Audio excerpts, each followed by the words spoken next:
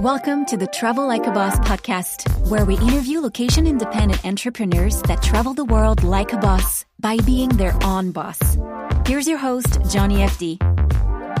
Willkommen zum Travel Like a Boss podcast. Hey guys, this is Johnny, and welcome to episode 197 of the Travel Like a Boss podcast. I am somewhere near Malta, which I guess is a country, with Giannis. Welcome, buddy. Hi, nice to meet you. Yeah, well, nice to hang out. We've been hanging out for a few days on the Nomad cruise, and actually we really got to know each other on one of the excursions. Where was that? The Jeep tour was so amazing. We've been going all around Menorca. So, traveling half day on this Jeeps, going really off-road, standing in the back of the Jeep was so much fun.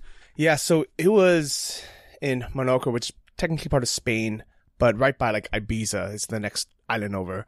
And we went on something called a Jeep Safari, where they picked us up in Land Rover Defenders, which is a cult classic car. And I actually never had sat in one. I think I've seen them. I've been in like Range Rovers, usually with 20-inch rims, but I never sat in a Defender, and I knew people really liked them, but now I know why. Exactly. I've been hitchhiking in some on the Canary Islands, just like so amazing, going off-road like nothing. Yeah, and it was actually pretty comfortable. Like, we were super going off-road, going like through villages, kind of mountain passes, and not only did we handle kind of the bumps and roads well, but that thing really felt like a tank. Like, it really felt solid. Yeah, and what was really cool was we had an entire photo and video protection team, not only in these Land Rover Defenders. We had basically a caravan of them. We had 3 of them, but we had guys like Giannis literally hanging off the side of them. Yeah, everything to get the right shot. Yeah, and actually, so that's actually why I wanted to have you on the show to talk about how your work has taken you really all around the world with travel. How did all that start? Well, actually, I came from the travel part because I knew I always wanted to travel. It was like one of my biggest passions. So I was thinking about how to make this possible pretty early. When I was like 15 years old, I was in school. It was super boring. Like, most people don't really like school in Germany. So I was thinking about what to do after school and how I can make my life a little bit more exciting. So I was planning on starting a travel blog, which was not that much of a big thing in Germany at this time. It was like 2012 when I first thought about it. So actually at my 18th birthday, I actually founded my first company, the travel blog, and I got sponsors pretty quick, but I realized I'm actually not that much into this writing part. For me, it was about the travel stories. So I was thinking about a better way to tell this kind of travel story. So after publishing 2 quite successful books, I tried something new and published a travel movie, a 90-minute travel documentary. Wow, hold on. I think you just jumped over a lot, because Right. I think there's so many people who dream about even starting a travel blog and getting a sponsor. How did that even happen? Like, what made your travel blog stand out or be successful versus, the literally 8 million other ones? Well, to be honest, like I said, I had it still quite easy because in 2014 there were not so many travel blogs in Germany at this time. So it was just at a point where big companies started to realize it makes sense to advertise on blogs, but we're not like thousands of them at this time. And I was pretty much in a niche because I was young but loved adventure travel. So usually like hiking and stuff is more for old people. That's what most people think. But I love just like hiking and hitchhiking and sleeping in a tent and doing this adventure stuff. So a lot of adventure companies were interested in advertising on my blog. That's cool. Actually, I get a lot of people who ask me, should I write my blog in English or in Lithuanian or Spanish or whatever their native language is? And I always tell them, like, do it in your language because, Definitely. you don't have all that competition. And every one of them has the same excuse. And you know what it is. The US market is so much bigger. The English market is so much bigger. Of course, the English market is bigger, but also there's like way more competition. But it's not only the competition, it's also the value for sponsors, because you've got a lot of local brands that are looking for opportunities to place ads and actually reach their audience, and not like people from 200 countries which will never be in a position to buy their products because they're only selling one place. That really makes sense. So even if somebody is from like Ukraine or something, where only people in Ukraine speak Ukrainian, they might think this is stupid because we have such a small, country. There's only a limited amount of people who will read a blog in Ukrainian. But I can guarantee that, like, maybe not today, but I will actually probably even think today. I think there's no real country or language on earth where somebody doesn't want to sell something to that country. Exactly, yeah, definitely. Yeah. So, okay, I love that. So how did you then publish the books? Like, what was that? So my travel blog was not so much about giving advice on traveling, like a lot of travel bloggers does it, but actually a lot of my travel stories, things I experienced during my travels. I started my travel blog when I was hiking the Alps from Germany through Austria to Italy, and then continued hitchhiking along the coast down to the south of Italy. And I realized it's basically a continuous story. So every day I was writing a blog post, but it was really hard for my followers to keep track of everything because I was always referring to things that happened before. So that's when I realized it's actually like one story that has to be told from the beginning to an end. So when I was back from this journey, I was going through my blog post again and created like one book out of this one continuous story.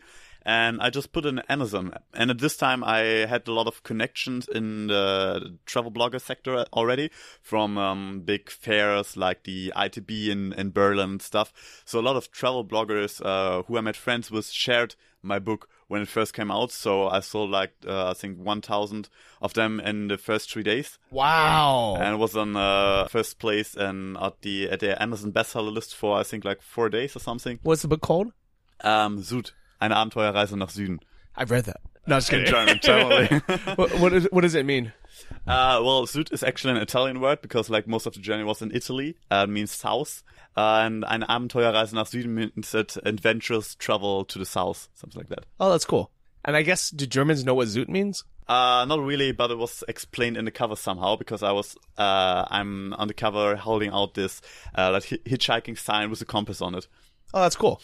I like it. And it's still available today. If someone wants to buy it. Yeah, it is. It's a print ebook, and I think an audiobook's coming soon. So, do you still make money from that now? Not so much anymore. I did a mistake to not keep up with the promotion, and instead I focused on publishing the next book right away. So just 4 months after publishing the first book, I was publishing the second one. Wow, that's fast. So I didn't really continue the promotion.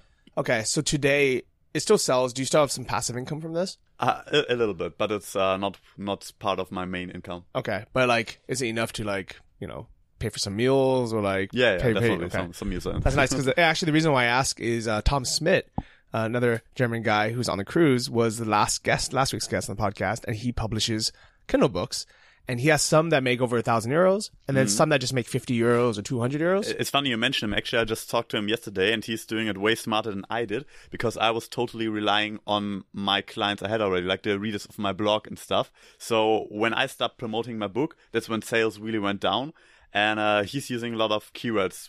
That's what I picked up. So he's actually focusing on getting the traffic from Amazon itself. And that's, of course, way more sustainable long term. I think my book and yours is probably very similar in terms of the marketing, where if I mention my book on an interview or, on my blog or something, then I get a bunch of sales 1 month. But if I don't mention That's it... why I do mention it right now. Yeah. 12 weeks in Thailand and Life Changes Quick and then Zoot. I guess you can buy all three if you really want. But yeah, if I mention it, then people buy it. If I don't mention it, nobody is searching for 12 weeks in Thailand or, exactly. Life Changes Quick, So I think we're kind of in the same boat, but it's still nice, I make, $100, sometimes $200 a month from it. It's not a lot of money. I can't live off of it. But I think as entrepreneurs, it's always nice to have multiple streams. Definitely. Okay, I love it. So you published the books. You had a little bit of money from that. Then I'm assuming you used that money to buy all that expensive camera gear to produce this film. Like, what was it? Like, how did that start? Well, expensive camera gear is a good one. So actually, after publishing this first book, which was quite successful, I was invited to a big German conference in Berlin to give a talk. I was 19 years old at this time. It was the first time I was speaking in front of the big crowd. I think we were like 600 people or something. I was pretty nervous, but also I was thinking about how I could use this traffic to like promote my next book as well. So when I was going on stage, I didn't even start writing the book, but I announced it for 2 weeks later to use the traffic. So I was sitting in Leverkusen, my home base at this time, right after the conference, and tried to start writing my second book, and like not a single word was coming out. And it was just so tiring. It was so exhausting to write the second book. I didn't feel the flow of the first book at all. And so when I realized for me it was about travel stories that I picked up right when I was traveling, and I made this blog post from it, so it was easy to make a book from it later because I was writing it down right in the moment when I experienced. But for me, the experience was a lot about the things I see, the things I hear. So I was thinking about how I can give this experience even more closely to my audience. I was thinking about a movie would be a good idea. So when I started my next journey, it was right after school. I was hitchhiking up to the North Cape, the most northern place in Europe, passing 8 countries on the way. I was doing the journey with a friend of mine, and that was the first time ever I was using a video camera, actually, and I was starting pretty basic. So I had a GoPro with me and my smartphone. That's it. That's all I had to produce this movie, and it was a 3 months travel. And when I came back, I was going through the shots and producing this movie. That's cool. And did you have much experience, or did you go to school or take classes on how to edit and film, or was this just all just fly by night and just try to figure it out? Well, okay, to be honest, I had a camera in my hands before at this trip I just told you about when I was hiking over the Alps. I had a rough idea to maybe create a movie from this one day with the footage, but when I was looking into it, it was just so bad I couldn't use it for anything. So between that and the hitchhiking to the North Cape, 1 year passed, and I was practicing on the weekends, doing excursions to my neighbor countries, doing small, tiny 5-minute documentaries out of it for YouTube, but I didn't study it professionally at all. I asked a lot of people for help, their experience in videography, so I did a lot of interviews before starting this project. Okay, I love it. So this was Ninezoot. I don't know. How do you say north? Not. No. North. No, actually I called it Hyperborea, which is an old Greek word for the land far in the north. Because the funny thing actually is the Greek never have been that far north. So there have been a lot of myth about the Norse, that there are magic going on, this kind of stuff. So I found the stories interesting and I picked up the name. Oh, I like it. Okay, so this film, how did that go? Did you make money from it? It was going pretty well actually, because in Germany, if you start a company at a young age and you've got some success from selling books and stuff, the media is pretty interested in it usually. So I gave a lot of interviews before starting this movie project already. So when I was traveling to the north and I was planning on doing this movie, a lot of German newspapers were writing about it every week, where I am at this moment and how the production is going. So just before I came back already, I had a German cinema in my hometown requesting me to do the, how's it called, premiere? The premiere at their place, and they gave me really good conditions. So I just did it, and I was thinking about, could be nice to show it in a cinema one time.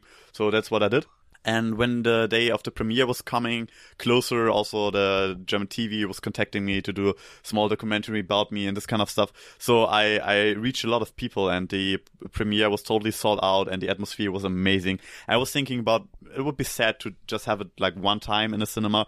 So I reached out to other cinemas, and when I checked my inbox next time, there were more than 40 cinemas all around Germany texting me that they want to show my movie. That's amazing. I actually had no idea how successful you were. That's cool. And okay, so I think a lot of times people are held back thinking, I'm especially people who are not from the US, right? And they're like, no, my country is too small, where I'm not going to have a big enough audience. But what you had mentioned was really smart, where they're kind of almost I don't want to say the smaller your country, but the less people are doing that are making films and doing all these things, the more publicity you get. Because new outlets, they still kind of need to make content. They need interesting things. So if you're the only one in Malta making a film about traveling, or if you're the only one from Ukraine making these films, especially if you're young, or especially if you have a unique story. If you're very young, or you're very old, or you're very female, or you're very this, you're very that. It's an easy, interesting story for them to pick up on. Exactly. And I mean, you don't need audience of millions and millions of people, especially in the beginning when you're just starting your company. The hardest part is bringing the first clients in and bringing the first viewers to the cinemas and this kind of stuff. And if you're in a small country where there's not so much concurrence going on, it's pretty helpful. That's cool. So when a cinema shows your movie, are you getting like a portion of ticket sales, or do you get like a fee every time they show it, or how does it work? I get a portion of the ticket sales. Well, usually it works that way that the production company sells the right on the movie to what we call a Filmverleih. I don't know the English word actually. So it's basically a label for movies, and they coordinate everything with the cinemas, do the advertising for it, this kind of stuff. But I was skipping this part, and I was contacting the cinemas directly, so I get quite a big portion of every ticket sale. Can we talk about percentages? Like, what would you normally get if you went through one of these film productions, and what would you get if you went direct? So if you go to like the typical way, you would usually get about 20% of each ticket. I was getting about 40 to 60%. That's amazing. So you're basically doing your own marketing, you're doing your own kind of channel. Right. And they're probably happy because they're probably paying them these other fees. Exactly, right. So for the cinemas, it was quite cool as well, because I was going to all the local premieres as well, did a little talk about the video. So it was good for the cinema also to advertise it and announce some special program. Okay, that's cool. So how long did that stay in cinemas? For about 3.5 months. Wow, that's pretty good. So how did that feel? Like, you know, your friends, family, people going to the movie theater and seeing your movie. It was so surreal. Like the first screening, especially when I saw it. I mean, I've been working on it for like nearly half a year, and I was editing on my tiny MacBook Air. It was super slow, and I was really struggling to get this movie produced.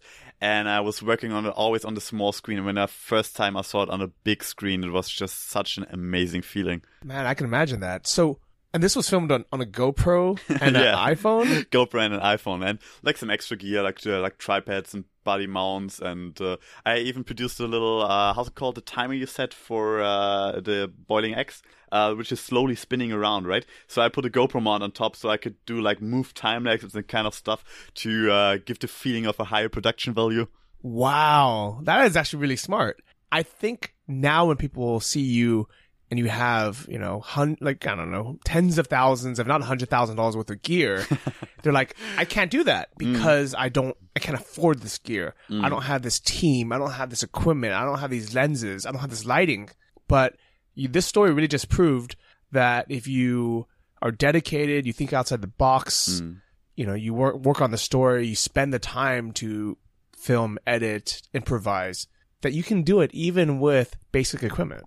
Definitely. I mean, there's so much about the story, and I saw a lot of production companies having like really big gear and producing, I wouldn't say shit, but yeah, basically, I mean, it's so much about what you want to show, and if you've got like a good story to show, you can even produce it with your iPhone or smartphone you have. This actually reminds me of a conversation we had on the Jeep, that when you have clients, even though it has more to do with talent, with, you know, a good eye, with skill level, that clients still want to see big cameras and big equipment to feel like you're professional, while nowadays with like small, like mirrorless cameras and compact like lenses, that like it's not necessary to have these like big boxes. Yeah, actually, I even have one client. He was really one friend of mine. He was really struggling with that because he was doing interviews on big fairs for online channels and this kind of stuff. But usually the people wouldn't take him serious, and he wouldn't get appointments with like big company CEOs and this kind of stuff because he was only filming on a small mirrorless camera. So what he did was he was buying an old TV camcorder, which these things are massive, but you can't use them for anything anymore because they're so outdated technically. So we were screwing out the front lens and replacing it by a GoPro. So you had this huge, massive camcorder on his shoulder running around, having a microphone guy running next to him, and people were like super happy to get an appointment with him and to tell him what's new about their products and this kind of stuff. And actually, it was just filming with a tiny little GoPro. It's so funny, and it's insane. I think the good thing is knowing that, especially as a digital nomad or someone who travels a lot, we can have really high quality equipment literally in our pockets now. Definitely. I mean, for the last year, I was totally traveling with hand luggage only. I mean, of course, I was over the weight limit, but usually I don't get checked. I was like traveling with 15 kilograms, but in this tiny little hand luggage bags. And that was like all my camera gears I used to produce corporate films all around the world. Right now, I've got some bigger equipment with me for some special productions, but it's definitely possible even to travel hand luggage if you're filming. That's amazing. And I really like that. I want to get into the gear in a second, but I have a feeling that there's probably more to your story that you haven't told me yet. So after you had your film in the cinema, like what happened next?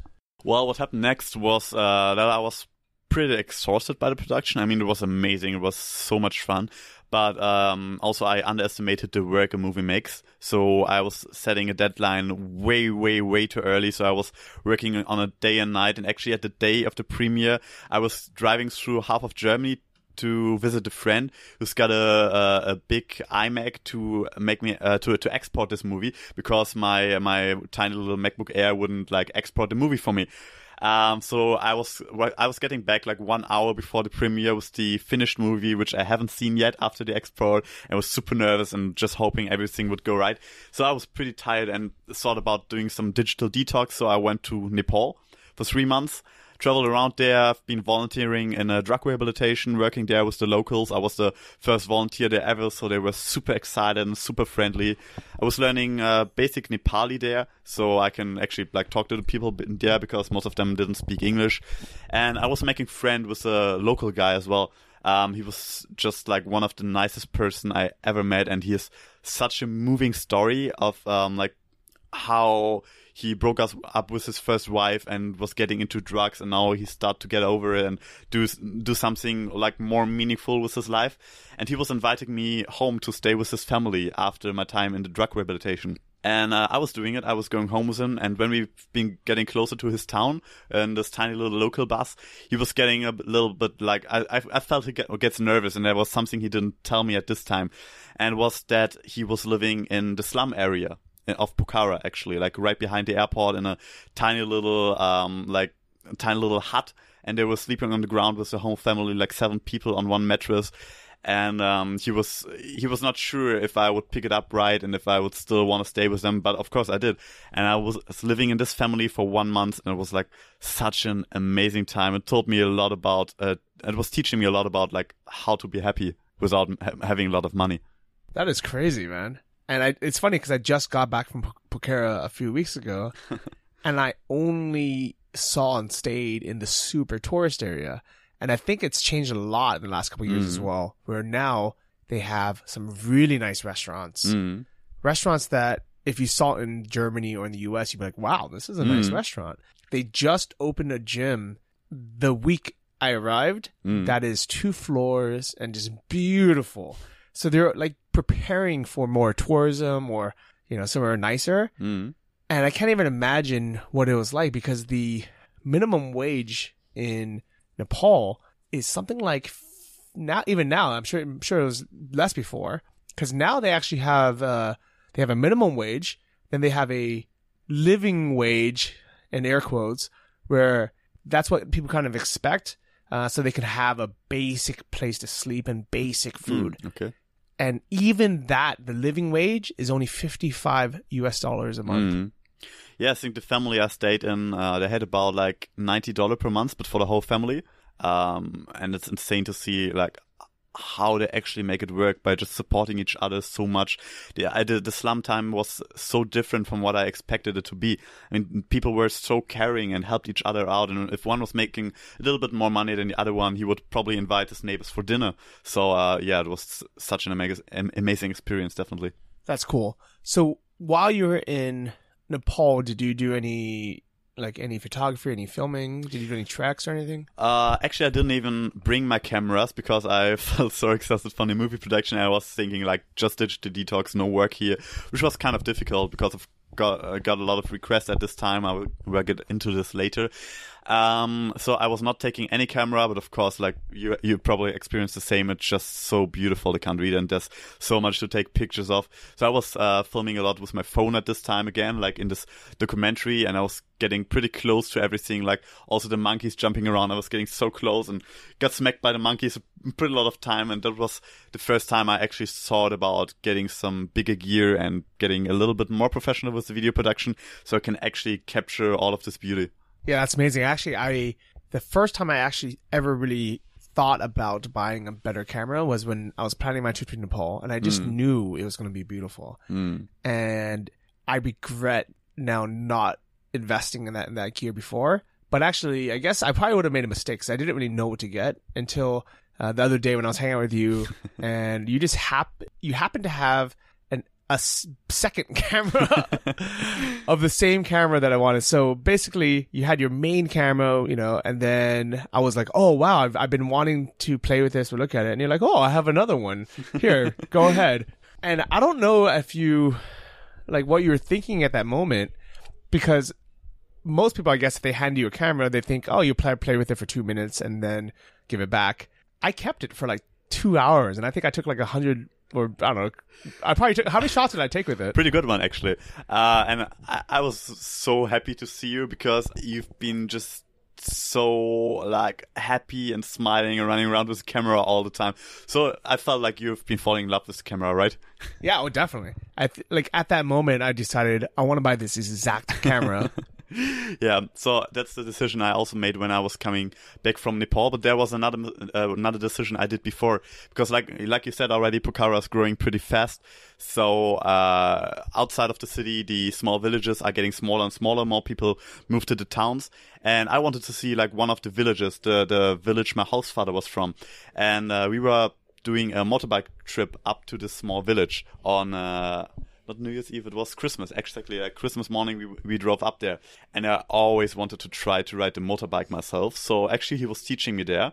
And that's when I fell in love with riding motorbike. So going around this Himalayan roads on this tiny little old Royal Enfield, a British motorbike, not produced in India, and was just so amazing. So when I got back from Nepal, the first thing I did was my motorbike driver license.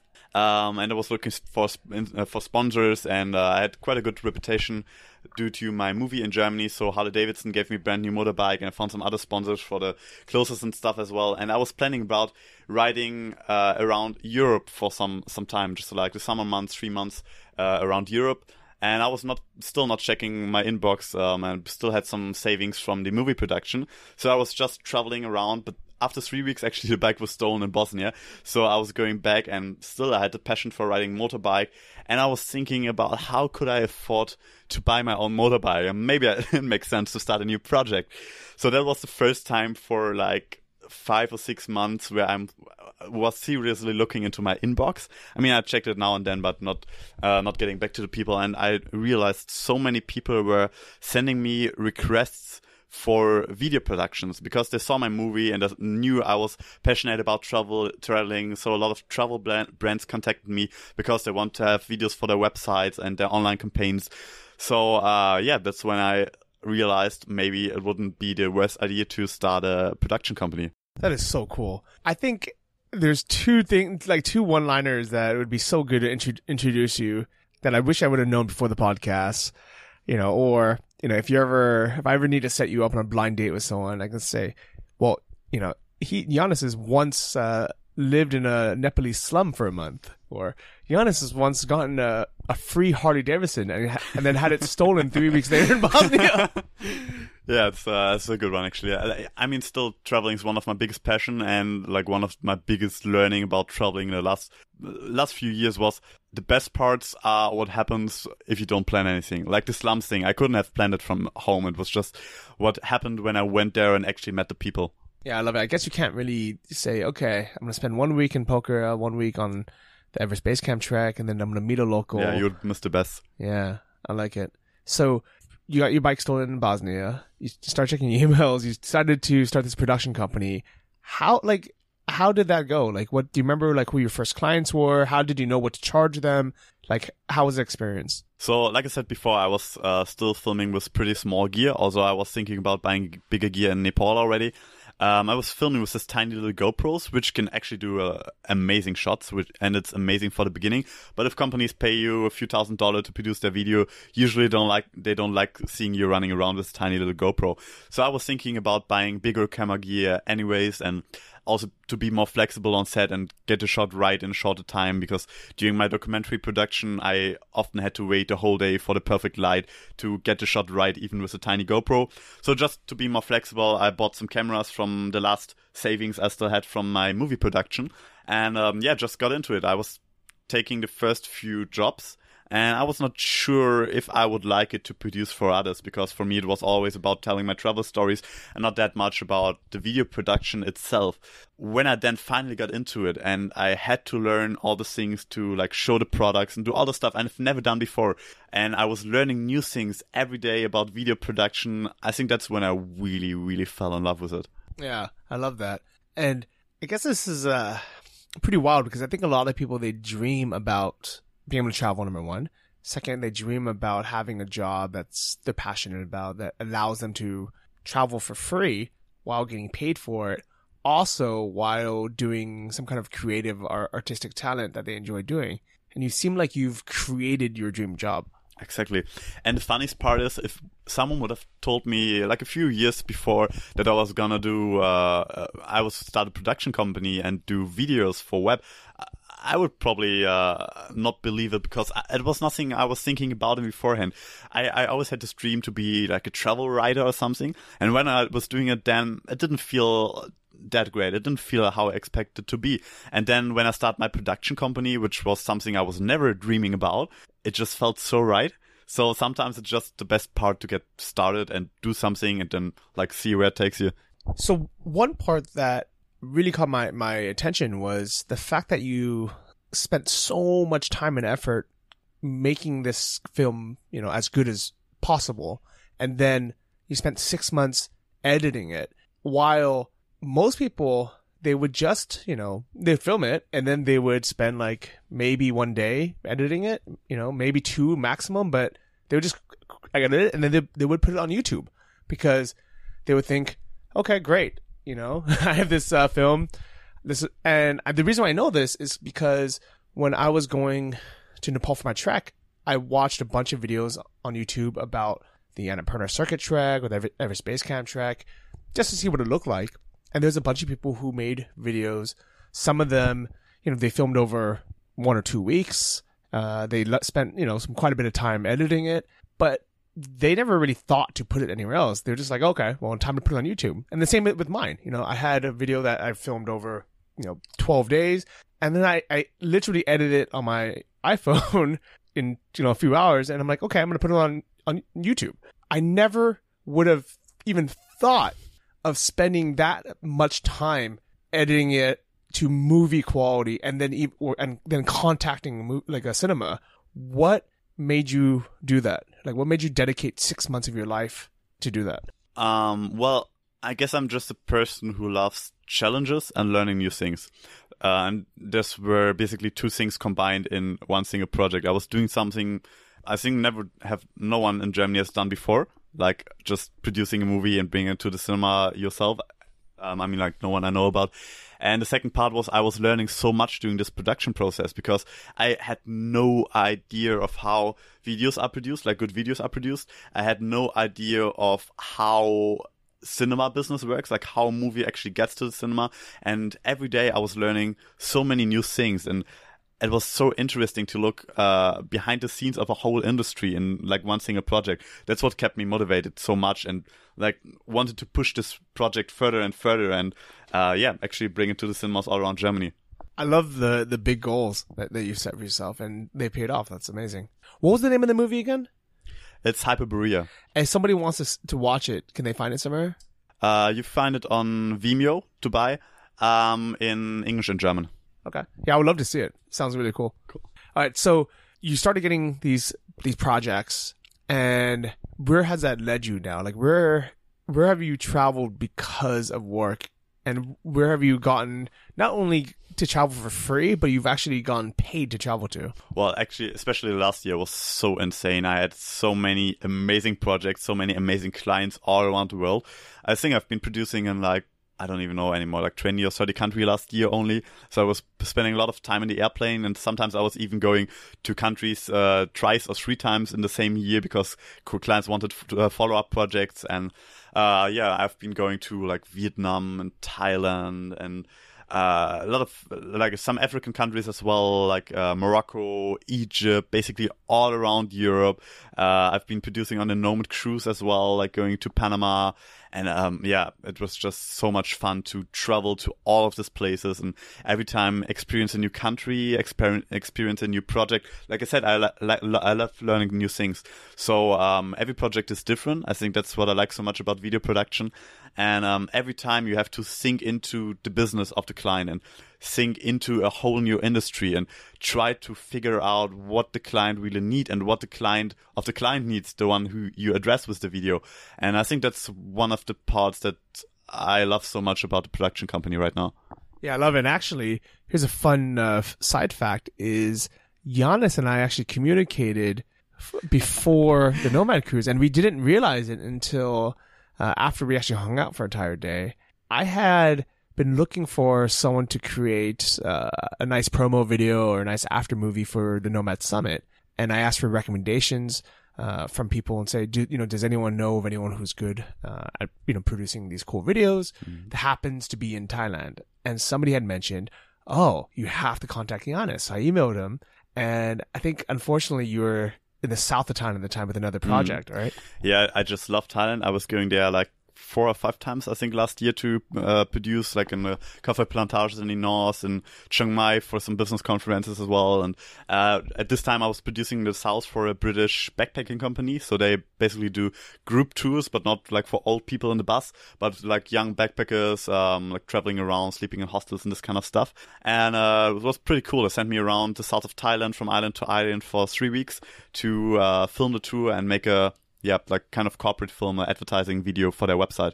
That's really cool. I like that. And I actually think next year for the Nomad Summit, instead of having it just be 3 days, which is normally like pool party day, we have the main conference day, and then we normally have just like a small meetup or something. I want to start having more kind of adventure expeditions with it, because a lot of people are coming to Thailand really just for the Nomad Summit. And hopefully they stay and they check out Chiang Mai and they travel a bit. But I really want to create some excursions for people, and there's so many cool things. So I definitely hope that you're going to be in town January 19th, 2019. I already blocked the dates. I'm so much looking forward to it. Yeah, I think it'll be fun. And I think what we would probably do is like that entire week before, we'll have a bunch of activities where we'll go. There's a place called the Sticky Waterfalls that it's so imagine like a waterfall, but it's made out of this material, kind of like a Spider-Man web, where you can literally just walk up the waterfall, climb up. How cool. And I think it'd be like such a cool shot, Definitely. So good to mention. So I will block some more time beforehand because I love Chiang Mai so much. There's so much cool things to do around, like the mountains there are amazing for motorbike trips as well, going up to Pai and experience all of the stuff. So definitely looking forward to do all this cool stuff with like amazing people, digital nomads from all around the world. Yeah. So how did you actually get into the digital nomad scene? Well, like I said, when I started my travel blog, the travel blogging scene is related to the nomad scene quite a bit. So this conference I told you about before, where I was giving my first big speech about self-publishing, this was actually like, I think one of the biggest, or I think the biggest digital nomad conference at this time. It was called the DNX in Berlin. That's where I met so many digital nomads, and I realized that I'm not the only, for the first time I realized that I'm not the only person traveling the world and working from anywhere, and was so inspiring to meet all these amazing people who had businesses just like me, traveling the world, giving them freedom and basically living their dream. So I decided I want to spend like most of the time, most of the year with this kind of amazing people and connect and just spend time together and travel. I love it, man. And the Nomad Cruise has really been a great way to get people together to hang out, but also learn from each other. But I think really the benefit of it, because it's not just about the talks. I think the talks are good on the cruise, and it's nice to have, but really people come to connect with each other and do these excursions and travel and just kind of like live, almost kind of like relive like the college dorm life on a boat with a bunch of digital nomads. It's funny you said, because that's exactly how I describe it to my friends, like back from Germany, when they ask me what I'm basically doing on this cruise ship thing. Yes, it's really, I had this feeling to it, because they're like parties every evening, excursions in the daytime, you just hang out in the coffee. But besides that, you also have this business conferences and workshops to actually work on your projects. Yeah, and I like that they keep it, pretty short in the mornings. It's only like a few hours in the morning, and then you have other optional workshops. But a lot of the workshops are things like doing acro yoga, or tonight we had a talent show. Just kind of like fun things. Plus with the open bar, because it's all inclusive. Every night people are just drinking and just having a good time.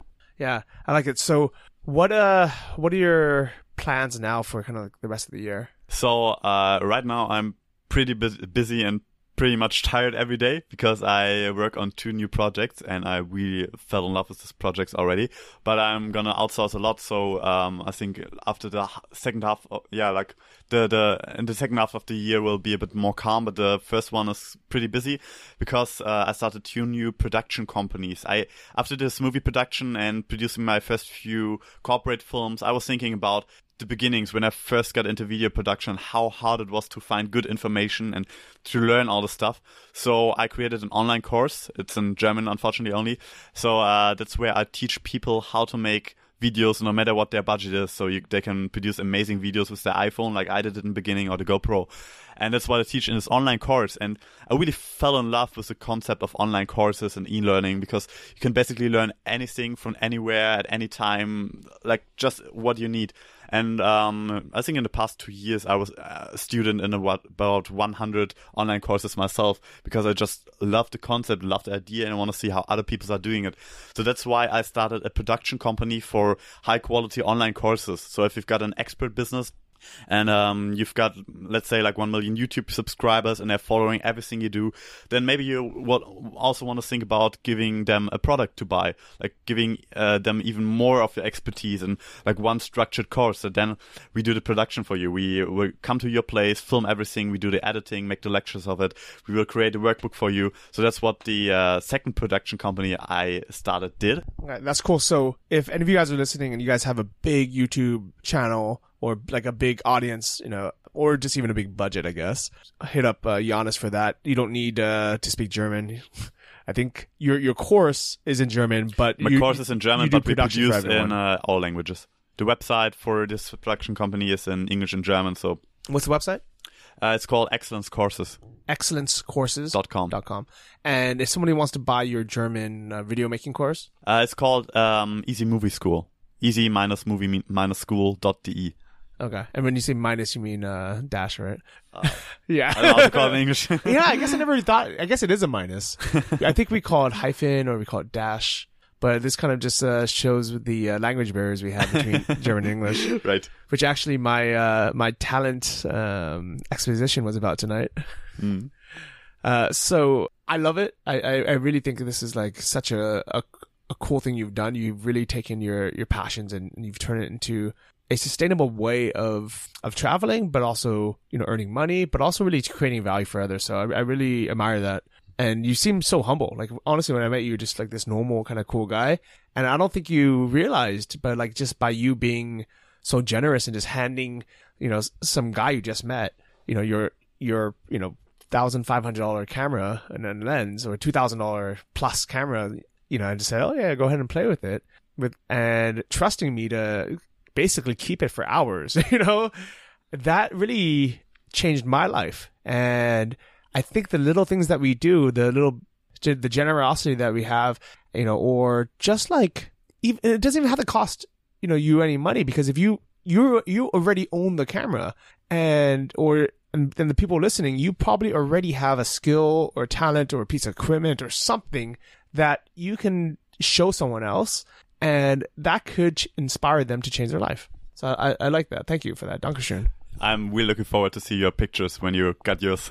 Yeah, so I've been putting it off for a long time. Everyone that knows me and follows my YouTube channel or my blog, I'm almost kind of infamous for just using my iPhone. And I've been very proud of getting as good as I can get with just my iPhone. And I'm sure I can do things like get a tripod, which unfortunately I've been too lazy to carry, or getting an external microphone, which also I've been too lazy to do. But I always have known that if I step up my video and my photo skills, not only would I enjoy it more because it'll allow me to take better photos, capture better memories, create better content, but eventually it'll pay me back.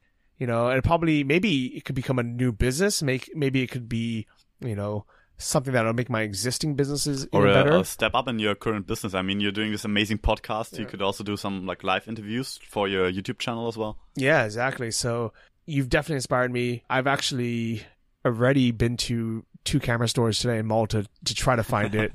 Unfortunately, they had something called siesta, so everything was closed.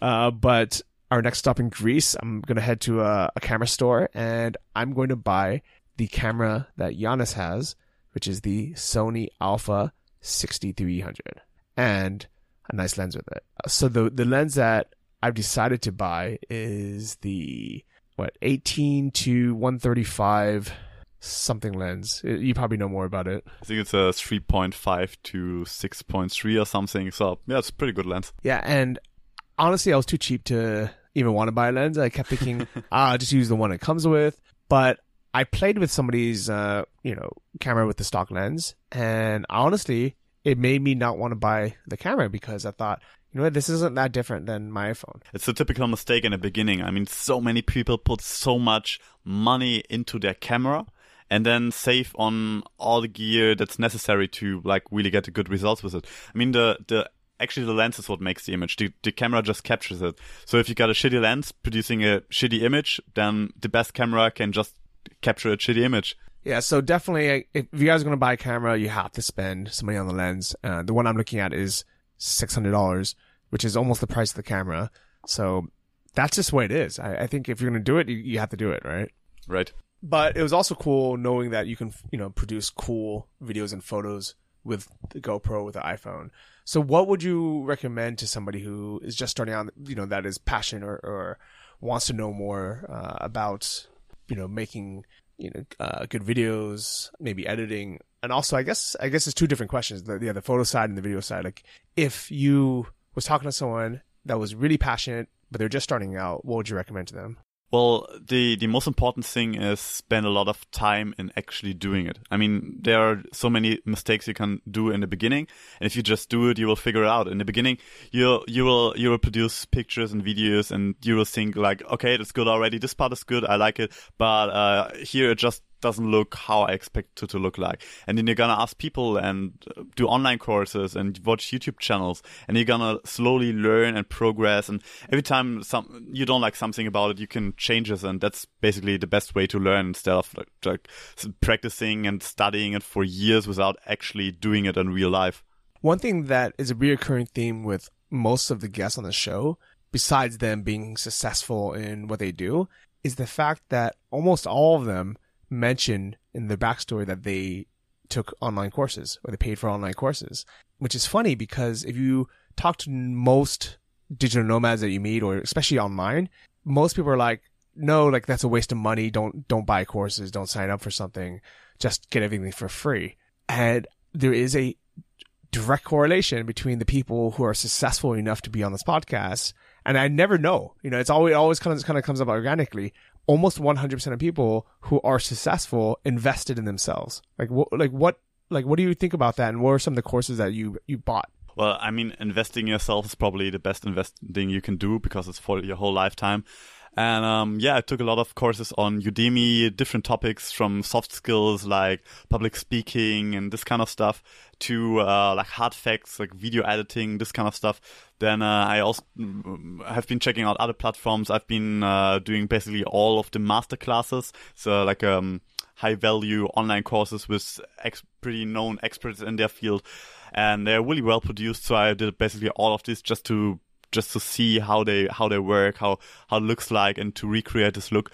And just so many different fields. Also on a personal level, a lot about health and staying fit and this kind of stuff. So yeah, I use it for all levels. That's cool. I love it. So definitely, guys, invest in yourself, invest in some good gear, invest in learning, growing, and follow your passions. I love it. For me, this e-learning sector is like one of the most interesting, or if not the most interesting sector in the world right now, because so many people start to realize that school didn't prepare them for life, how it is right now, because the school systems are quite old and they can't keep up with all these changes quick enough. So it's definitely necessary to keep on learning all your life, because techniques changing, jobs are changing. So basically continual learning is super important. So I think expert business, if you can be the expert in your field and help other people improving in the field you're an expert in, I think that's like one of the best businesses you can do right now. So producing online courses, that's like one of the things I will put my whole focus on this year. And also I started another company, another production company, because I realized a lot of experts don't have good content yet, or don't have the time to produce good content on a regular basis as well. So besides this one-time produced online courses, I also started Excellence Episodes, which is a production company where you can send your shots into and they edit your videos. So you can like upload YouTube videos like 2 times, 3 times a week without taking up all your time. Oh, that's really cool. I like that a lot.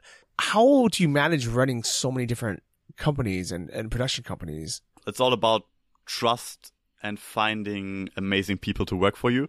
I've got an editing team of 16 amazing editors, like working for me most of the time, and they're just so amazing. I mean, it took really a lot of time to find the right people who can work on their own and enjoy solving problems themselves, but they're just so amazing. If I give them a project, I know in the end it's gonna look exactly how I describe it to them. And also now I'm on this Nomad Cruise, I already hired 2 sub managers for like managing these 2 projects. So I'm not doing that much myself anymore. In my main production company, the one for the corporate films and commercials, I still produce myself, because like I said, I really love these challenges and doing the videos. But the other 2 companies are basically passive income. I like it a lot. And I'm sure a lot of it came from just knowing how to pick your talent and then training them, taking through the system, and then you can let them kind of run free. And then if you need to, you can jump in. Exactly. Like, like most of my time in the company, I spent improving the concept. I don't do anything myself. I don't edit the videos or stuff. I've got people for this, but I'm always improving the workflow. The communication goes better. I produce online courses for the people who work for me. So everyone who gets into my company just starts working. I don't have to train them myself, and just automation is a lot. I like it. So before we wrap up, there's actually 2 questions I want to ask you. They're both going to be kind of like free flow, where I'll just give you the mic for, really as long as you want, but like a minute, 3 minutes, whatever. The first is going to be about gear. And it doesn't have to just be camera gear, but it can really be anything, software, gear, whatever. I just want to hear all your favorite things. Maybe everything that you use, everything that you recommend to yourself, your friends, or just whatever it is. Well, I really love... I'm kind of an Apple fanboy. I need to say I've got the MacBook and the iPhone because it just works together so well. And I really nearly know at no time I had to worry about getting things fixed or anything, because they're just like made for forever. And also software one's pretty stable. Never had problems with how it called in English, virus. Yeah, so this kind of stuff.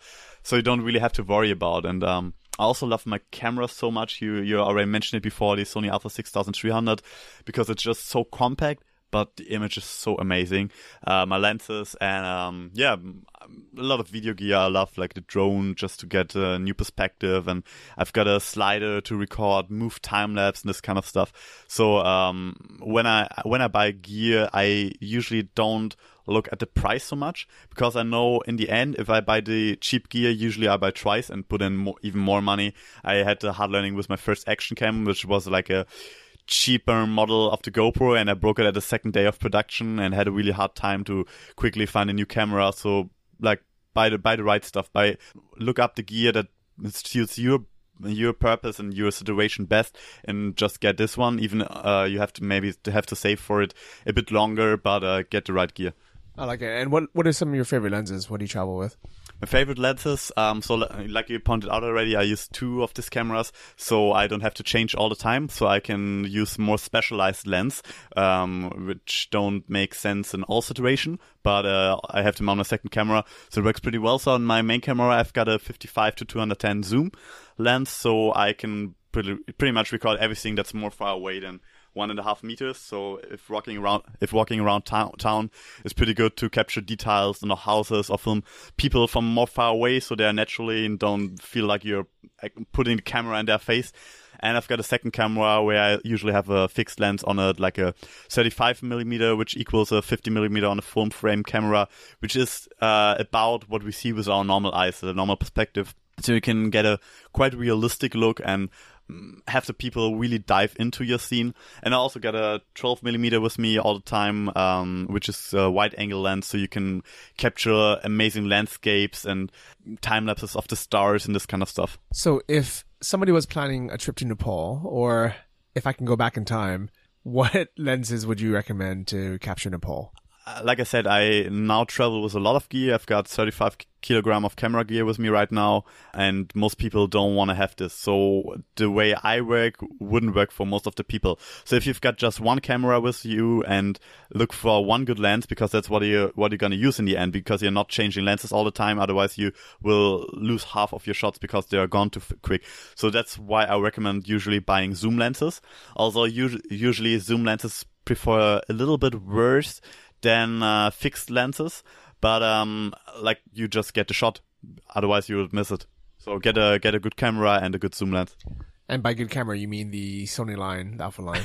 Yeah, Sony's just pretty good because they have such a fast autofocus, such an amazing image, and the stabilization works so well. So basically for the run and gun shooting, there's nothing better than Sony.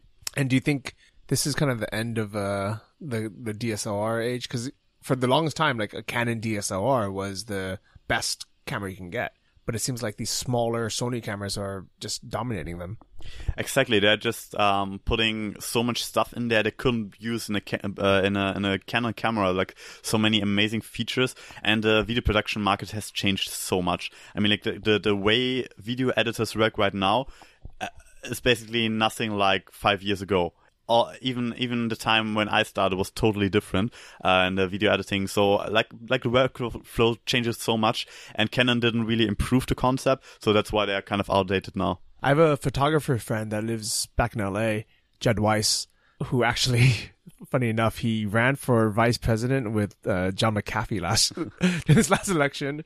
But he's a photographer, and on his Facebook, he basically posted, I've been, I think he used to use Canons, but he's like, I've switched to Sony mirrorless, and this is a warning to all my photographing friends. Sell all your DSL gear and lenses now, because it's going to be worthless in the next few years. Yeah, it's a big struggle for many people, because like when you started in one system, you usually want to stick with it as long as possible, because you've got all the lenses and all the gear that comes with it. And if you change to a whole new system, you will need a lot of lenses or at least adapters to have a proper workflow. So it's a big invest in the beginning, but yeah, if you do the decision and go for the right gear, it will be rewarding in the ending. Okay, I like that. And the other thing you mentioned was the Apple fanboy. It was funny as I was sitting in the theater the other day here on the cruise, and some guy next to me had a Sega gaming laptop, and I hadn't seen one in 5 years. And it was so funny because I remember my last PC, my last Windows computer was a Sega gaming laptop. I think it might have been the same one he had. And I remember thinking, this is the best laptop in the world. This is, my specs are so high. I have so much RAM, I have so much processing power. And then my friend Nicholas Corrales, he was buying a brand new MacBook Air. It was 2013, and he's like, "Hey Johnny, I have my old Mac Pro. Do you want it?" He's like, "It's a bit old. The screen is a little bit, cracked on the side.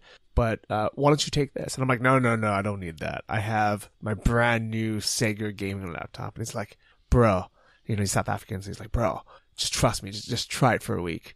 And I tried it. And it was so much fucking better. It was so much more stable. It was much faster. You can close the lid and not worry about it, like basically overheating in your laptop, in your backpack, because it didn't shut off or didn't go to sleep correctly. And here it was like a 3 or 4 year old, almost broken MacBook Pro. And it was way faster, way better than my brand new, almost top of the line gaming laptop on Windows. And the thing that really got me to switch was when I was rendering videos and I would export, and I don't remember what I was using on Windows, but it took literally like 20 times longer. That's insane. Yeah, I think one of the biggest issues why many PC users don't believe in Apple is if you look up the hardware, it doesn't seem so exciting. But just the software and the hardware works together so well. So even on a MacBook, you get better render times with Final Cut than with Premiere Pro for the video editing, because just the software and the hardware works together so well. That's why I love Final Cut on a MacBook so much, because even with my multicam 4K edits, it's just so quick. So the best way to describe it would be Apples or Macs are really like Porsches.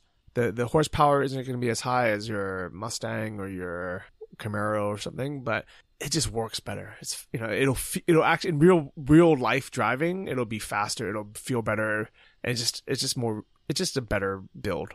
I like it. So on that topic, Apple, if you guys are listening, I've been waiting for a new laptop for the last probably 3 years. So please make a better laptop, because I want to give you my money. I just hate on the new Touch Bar MacBook Pros, and there's no new MacBook Air, so keep our fingers crossed.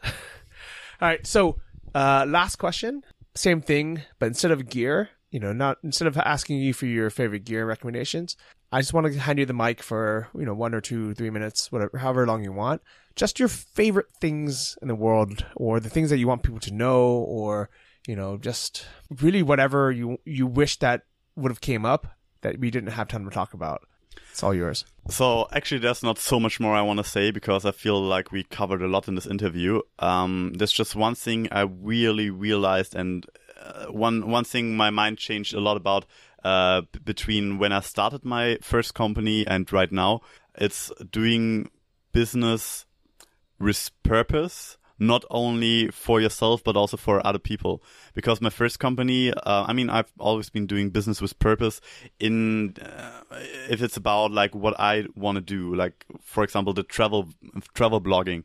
So the travel blogging was because I love traveling and I wanted to travel. So I was looking for a way to make this possible. So that's the thing I did right already, because I was thinking about how I want to spend my life.